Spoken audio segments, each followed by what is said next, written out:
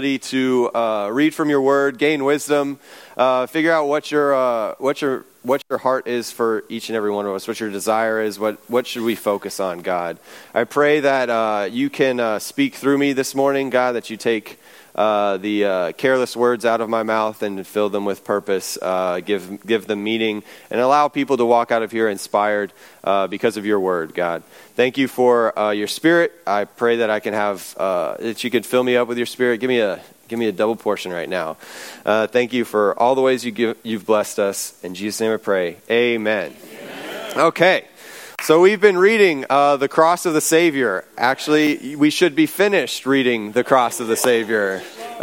It's okay. I'll give an extension, but go ahead and, keep it going because it should be finished. I'm going to be speaking from chapter 10, which is titled, It is Finished. And the idea is staying mission focused. That's what the chapter focused on. That's what the directive was. And it gave some great insights of just how Jesus finished his work here on this earth and how he just declared it. The words came out of his mouth. It is finished. And it's very funny that today is Super Bowl Sunday. It's almost like I built it that way. Because this is the finish of the NFL season. It's the big game. We've got two teams. We got the Rams. We got the Patriots. It's turning into just the Patriots versus whoever. And Tom Brady will live forever and all that stuff. But, and it's funny how the season ends and you have one ultimate winner and one close but no cigar loser. So you got teams in complete, elation, happiness, joy, and you've got other teams, maybe just sunk down on the floor, kind of crying. I mean, this is when grown men cry. This is when they express when tears come out of their face, and it's just and it's really sad. You can have one team just sad and another team happy. And so, if you guys remember it from last year, this can be one of you guys. So go ahead and play the first video. Well, there's the sadness, but, and we'll move on from that. I was like that. That was me for that Super Bowl. I was on my knees. I was in a dark room by myself, waiting for all the Patriots fans to leave the party. So you're either like this, or you could be like this. Go ahead and, it's not playing. Oh, there we go. Upon a star makes no difference who you are. Anything your heart desires will come to you. Nick Foles, you and the Philadelphia Eagles have just won the Super Bowl. What are you going to do next? I'm going to Disney World. Yeah! See, that's why they play the game, because they get to go to Disney World. And then, if you'd rather just not feel the pain of losing and just always feel the joy of winning, you can be like this guy.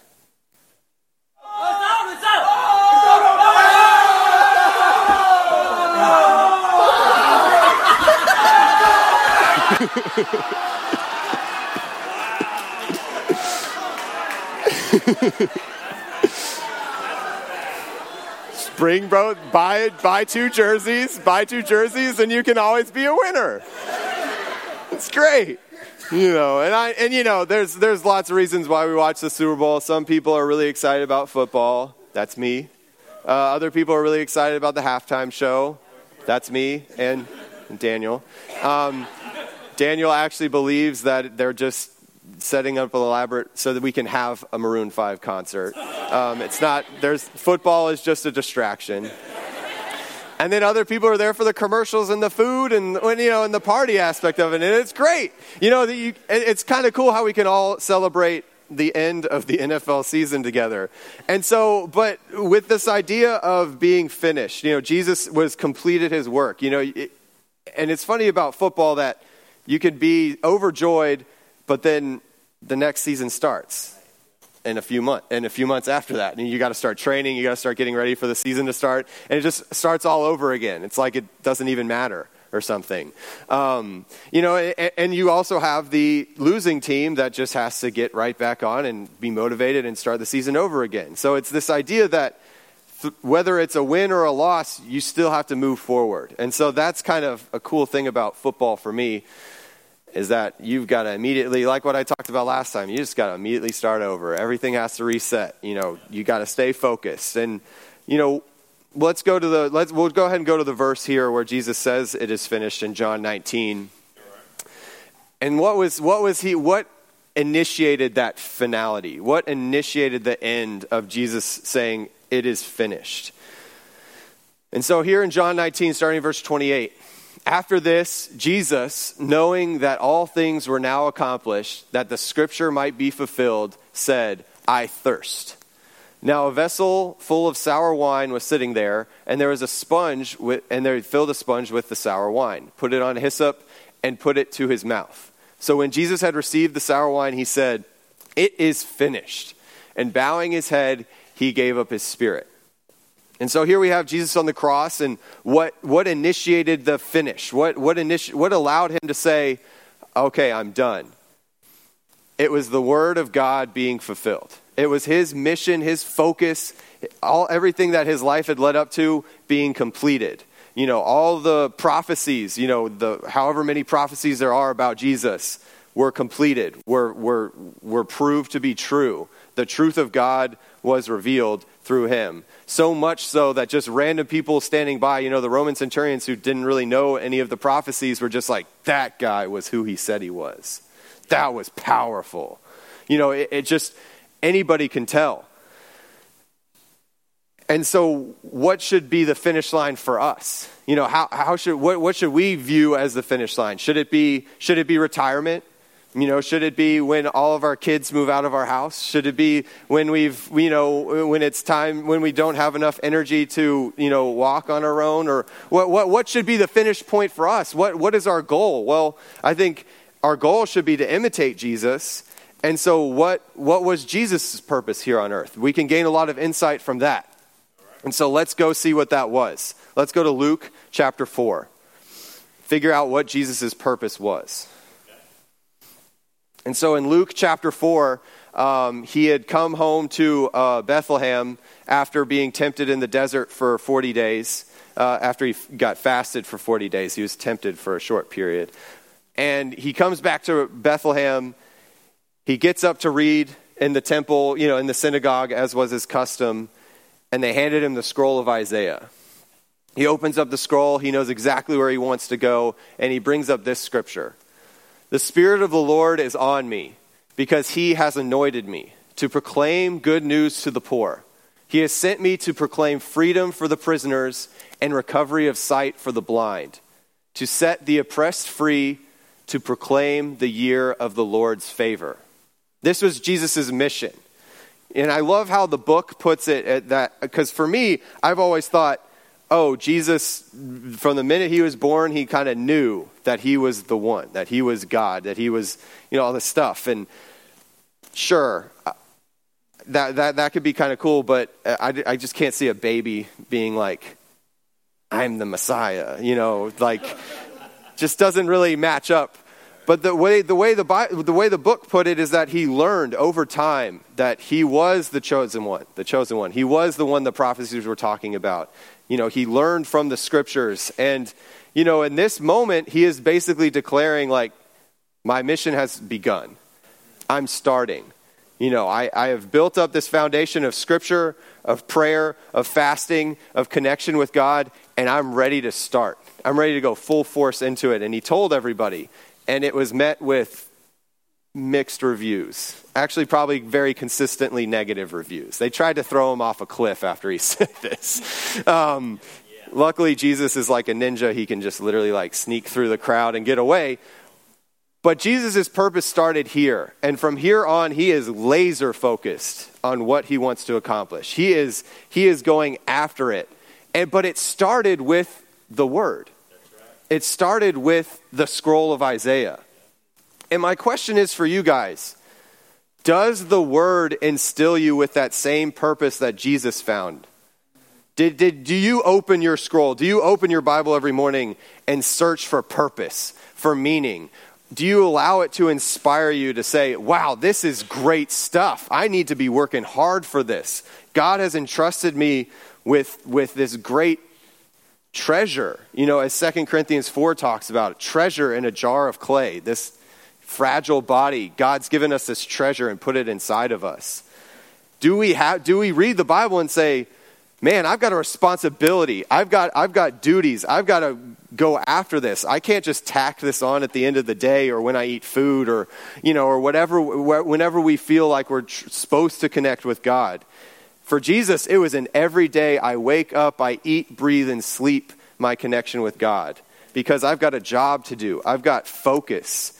And when you sit down and read your Bible, is it like that? For me, I could just thinking of scriptures for this, the scriptures that have been on my heart for the last, 10 years or so as I've been a disciple. I think of 2 Timothy 1, verses 6 and 7. For this very reason, I remind you to fan into flame the gift of God. For the Spirit of God is not a timid one, but it is a spirit of power, of love, and self-discipline. That gives me some power right there. That gives you some strength. Like, man, I don't need to give in to fear. I could be courageous. I could go after this. I could be self-disciplined, which I'm still working on. We'll get there. But it's a constant process. It's fanning into flame. The burning desire is there. We just need to ignite it. And does the word ignite that in you? I think of Psalm 73, which at the end where it says, it is good to be near God. I have made the sovereign Lord my refuge. I will tell all of your deeds.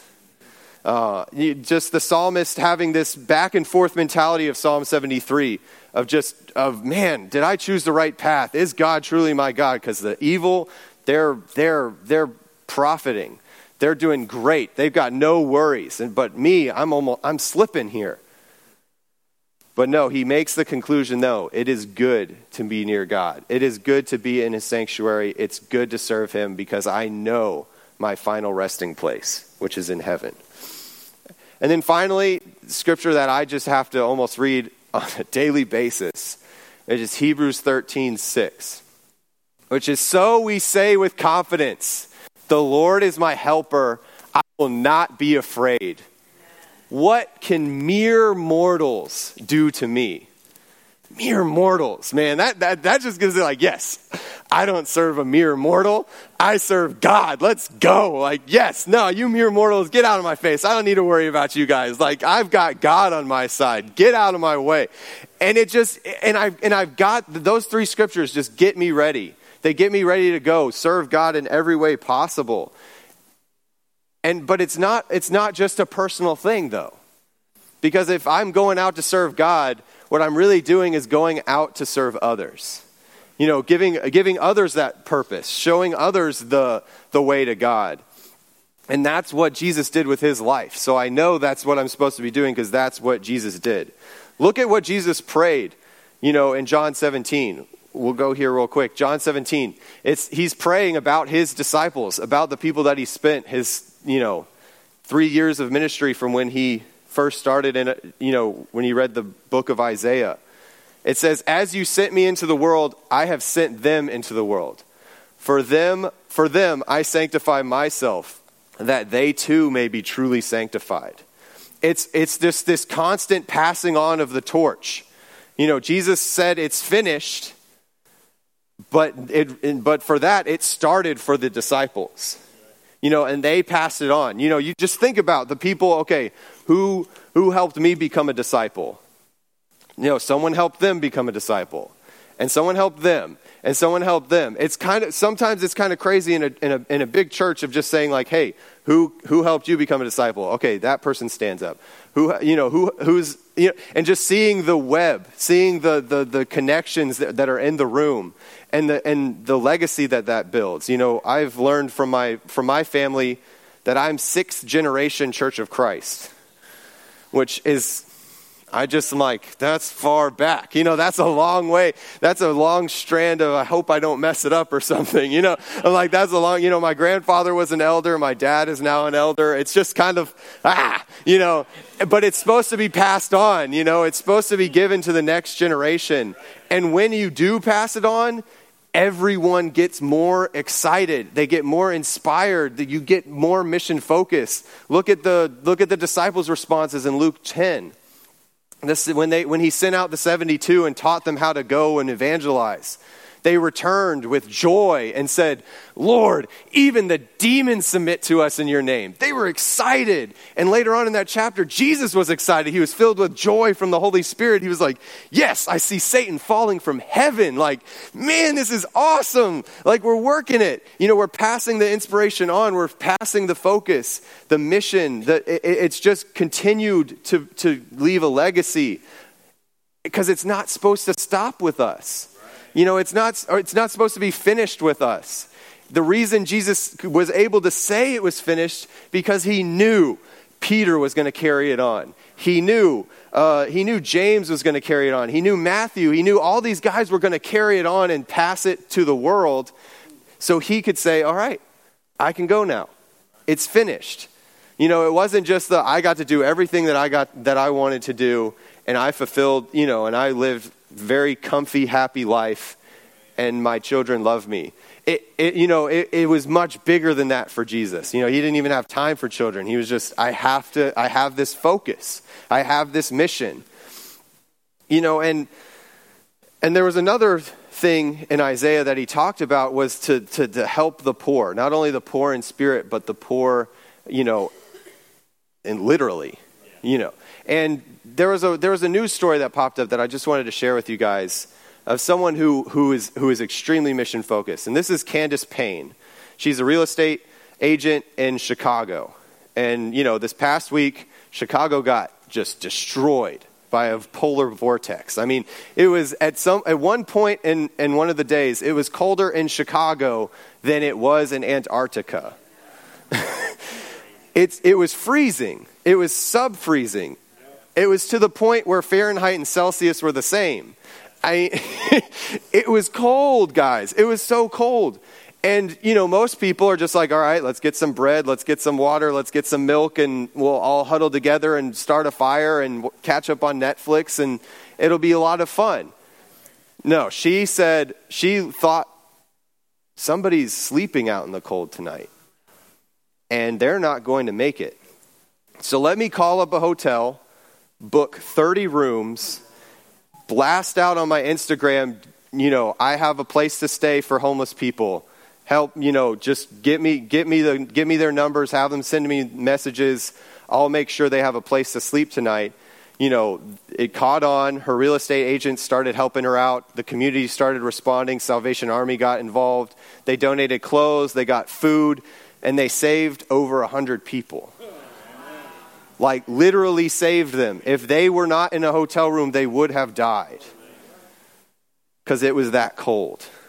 They said that if you spent more than 10 minutes outside in this cold, you'd start to feel the effects, even if you were covered up. I mean, it was so cold, guys. But she didn't think, oh, I've got to protect myself. I've got to make sure I'm good. Because she knew she was fine. She knew she had a home with heating and comfort and blankets and stuff. But she said, no, there's some people who don't. And that's the mindset I'm talking about. That's the mission focus that Jesus had. Not just, okay, am I going to be okay? Am I going to be protected? Am I going to be taken care of? It was, no. Is everyone else taken care of first? Am I on this world for me, or am I on this world for other people? And if we look at Scripture, it's definitely not just, and there's a picture of her meeting these people that she helped put in these hotel rooms. It's a crazy story, guys. I would read up on it. It's very, very, very inspiring. And so my question for you, do you see every situation as an opportunity to carry out the mission God has given you? Do you go into new situations and think, okay, I got to make sure I'm comfortable, I got to make sure I'm set up, and then I'll be able, once I'm very comfortable, I'll be able to reach out or be able to help people or whatever? Do you still view, your kids' soccer games as opportunities to reach out with people? Do you wait just for the church to set up something to go and help out the poor before you go do that? Or is every time you give to the poor just you writing a check? Because that's good. I'm not saying stop doing that, but I'm saying we're in a huge city, guys. If we're the DFW church, we've got DFW homeless people that are bumping around from shelter to shelter that need our help. Whether it's a meal, whether it's an encouragement. I know the campus, and we like to go to the outreach center and babysit the kids for a couple hours. It's great. The kids love it. The parents are just like, finally, thank you for taking them off my hands. And it's encouraging. But it's like, literally, guys, it's the least that we can do. It's so easy to do that. But do you view what about your hobbies? Do you use those to share the message of God with people that you do? I respect Antoine a lot because he uses his dancing as an opportunity to reach out for people. He cares so much about it. You just talk to him for 5 minutes. He'll explain how much it means to him and how much he wants to make a difference in that area. I'm so excited. I'm so inspired by you, man. I'm excited. I'm inspired by so many people as well that use, Jason Williams, who gave us the idea to go down to this outreach center, who constantly is there. They know him. Like when they know him when he walks in the door there to help out. And he makes an impact, and just so many other people who just have outreach on their mind to help the poor. Guys, we just need to be more mission focused. Because we're not finished here. It's not done. Another scripture I'll give you is in Ephesians 5. Be very careful then how you live, not as unwise, but as wise, making the most of every opportunity because the days are evil. Be very careful then how you live. This isn't saying shelter up, get comfort, seek comfort, be comfy. This is more saying be careful. Because you could slip into sin. You can slip into evil thoughts, selfish, unrighteous things. Be very wise. The days are evil. Make the most of every opportunity. Make the most of every opportunity. Stay mission focused, no matter how long into life you are. I mentioned my grandfather earlier. He's had 3 wives pass away from cancer, and he went after the third one. He had to move into a retirement home. He wasn't able to live in his own house anymore, and he wanted to be near my aunt, so he moved to Cincinnati, and connected with the church out there. And he sitting in this retirement home, and I can't even imagine his mindset of just that much loss in his life to think, okay, this is it for me. He could easily declare it is finished. But he went into this retirement home, decided to go to a Bible discussion, that the Bible study lesson, whatever, in the retirement home. And he sat down, he participated for a few weeks, and they got around, one discussion was talking about John 3. And they were talking about John 3, and they were talking about all the, encouraging stuff, but they skip over the baptism part. They just skip right over it. And he was just like, did I read that right? It's like, did you guys just, and then he, at the end of the discussion, he raised his hand and said, hey, I've been coming here for a few weeks. This has been a great discussion for me, great Bible study, but I noticed you guys skipped over this part. Why is that? That's not really what we wanted to focus on this week. We just wanted to talk about the other things in John 3. And he's like, okay. And after the discussion was over, the leader of the Bible study came over and says, this is like a women's only Bible discussion. So we feel really uncomfortable with you being here. And we don't want to exclude you, but it is a women's only discussion. And he was like, okay. So he went up to the front desk, the organizations, the event planning people, and he said, I'd like to start my own Bible study, please. How can I get flyers to get out there? It's like, because they're not talking about the Bible, And it was cool to hear. I was just blown away by that story. You can go into a retirement home and think, I've gone out to pasture, I'm good to go. Or you can have the mindset and genesis of, no, I'm still just as spirited as I was in my younger years. Give me this hill country. Make the most of every opportunity. Stay mission focused. Reach out to the people in your classes, in your jobs, and on your children's event stuff, whatever it is. View every single opportunity, not as okay, I just got to reach out to people. No. Proclaim the good news. It is good news. That's what Jesus' focus was to proclaim the good news. Set people free. You're not just doing this because it's a checklist thing. If you're truly inspired by the word, if you're truly inspired by the opportunities God has given you, you will go into new situations and say, how can I serve? How can I meet these people's needs? And then show them the ultimate need that can be met through God. That should be the mindset. That's what it means to be mission focused. And that's why Jesus was able to say, it is finished. Because he did his job. He accomplished his goals.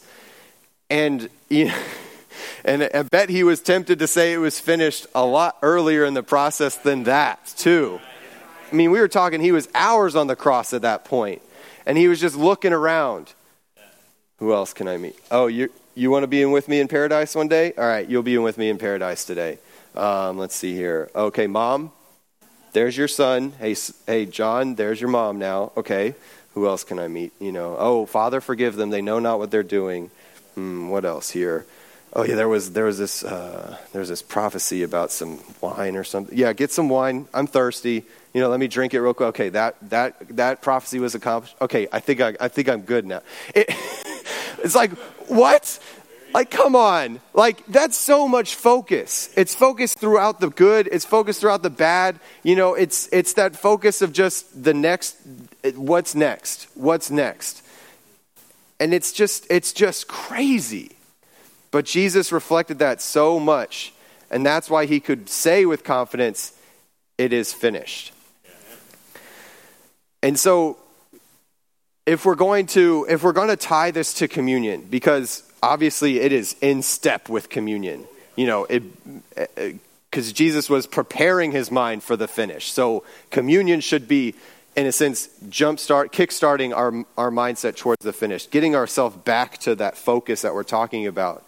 And so Jesus had some great things to say in Luke 22 about this. He had just finished breaking the bread, passing around, but he had kind of, told them that, hey, someone's going to betray me. I'm going to have to die. Someone has to betray me. So, of course, the disciples, being the super spiritual people that they are, started bickering about who's going to be the greatest. And, I won't betray him. It's going to be you. I bet it's you. I know you. I know you haven't been praying today. They start bickering. And Jesus is just like, guys, you're missing the point. You're missing it. It's not about what we accomplish here on this earth. The Gentiles, they've been lorded. The Pharisees lorded over these people, their greatness and their awesomeness and their power and their ability to use Scripture. But you should be different. He says the greatest among you should be like the youngest, and the one who rules like the one who serves. For who is greater, the one who is at the table or the one who serves? Is it not the one who is at the table? But I am among you as one who serves. You are those who have stood by me in my trials, and I confer on you a kingdom, just as my Father conferred one on me, so that you may eat and drink at my table in my kingdom and sit on thrones, judging the 12 tribes of Israel. He is trying to get them focused, and he's doing it at the dinner table, at the Last Supper, at the Passover meal. And he's trying to tell them, I'm going to die. I have to be sacrificed. I am the lamb. I'm the blood that's going to be put on the doorway. I'm that lamb. And they just don't get it. But he doesn't get frustrated. He doesn't, be like, I did this all for nothing. You guys are jerks. I'm leaving. He didn't do that. What he said is, no, guys, it's not about this. It's not about being the greatest. It's about serving. You might think it's the one at the head of the table, but it's not. It's the one who serves. And Jesus could have said this, and if he hadn't been living this out his whole life, the disciples would have been like, no, what? No, you haven't reflected. But his life was so reflective of that. Washing their feet, waking up early to pray, feeding 5,000 people, healing the sick, expending himself over and over and over again, all of his effort just to meet people's needs. I'm sure this just snapped all the arguments. Their focus just was like, oh my gosh, yes. And they made some statements about, oh, we'll go die with you, we'll go to jail, we'll do whatever. And he's just like, yeah, okay, I know that your heart's in the right place, but he knew the outcome. And Jesus still was laser focused, despite that. He still was just teaching them, trying to get them, in the garden, like the spirit is willing, but the flesh is weak. Just pray, rely on God. Because he knew he wasn't going to be around forever. He knew his job would be finished, and he needed to make sure his disciples will live it out. And so, as we're taking, the bread and drinking from the cup, it's important for us to think, what is our mission here? What is my mission this week? What is my mission today? What does God want me to do? How can I find inspiration from the scriptures more? I need to talk to him more, pray. I need to be in constant prayer. And I need to pass it on to people. I need to share my mission focus, my vision with other people. This is a great room to do that in. You've woken up early to get here to hear God's word preached. I know you have this in you. And so let's focus on that as we take communion. So let's pray. Dear Heavenly Father, thank you for this time. Thank you for your word. Thank you for Jesus. Thank you for communion. What an amazing thing we get to do every week. To be able to connect with your scripture, to be able to imitate Jesus, to be able to remember the sacrifice that makes this life possible. Thank you for all the ways that you've blessed us. Thank you for entrusting us with this goal, this mission, this objective. God, and I pray that we can all have that moment at the end of our lives to know that we accomplished the mission, to know that we lived a life that was totally for you. And thank you for Jesus again, God. It's in his name that I pray. Amen.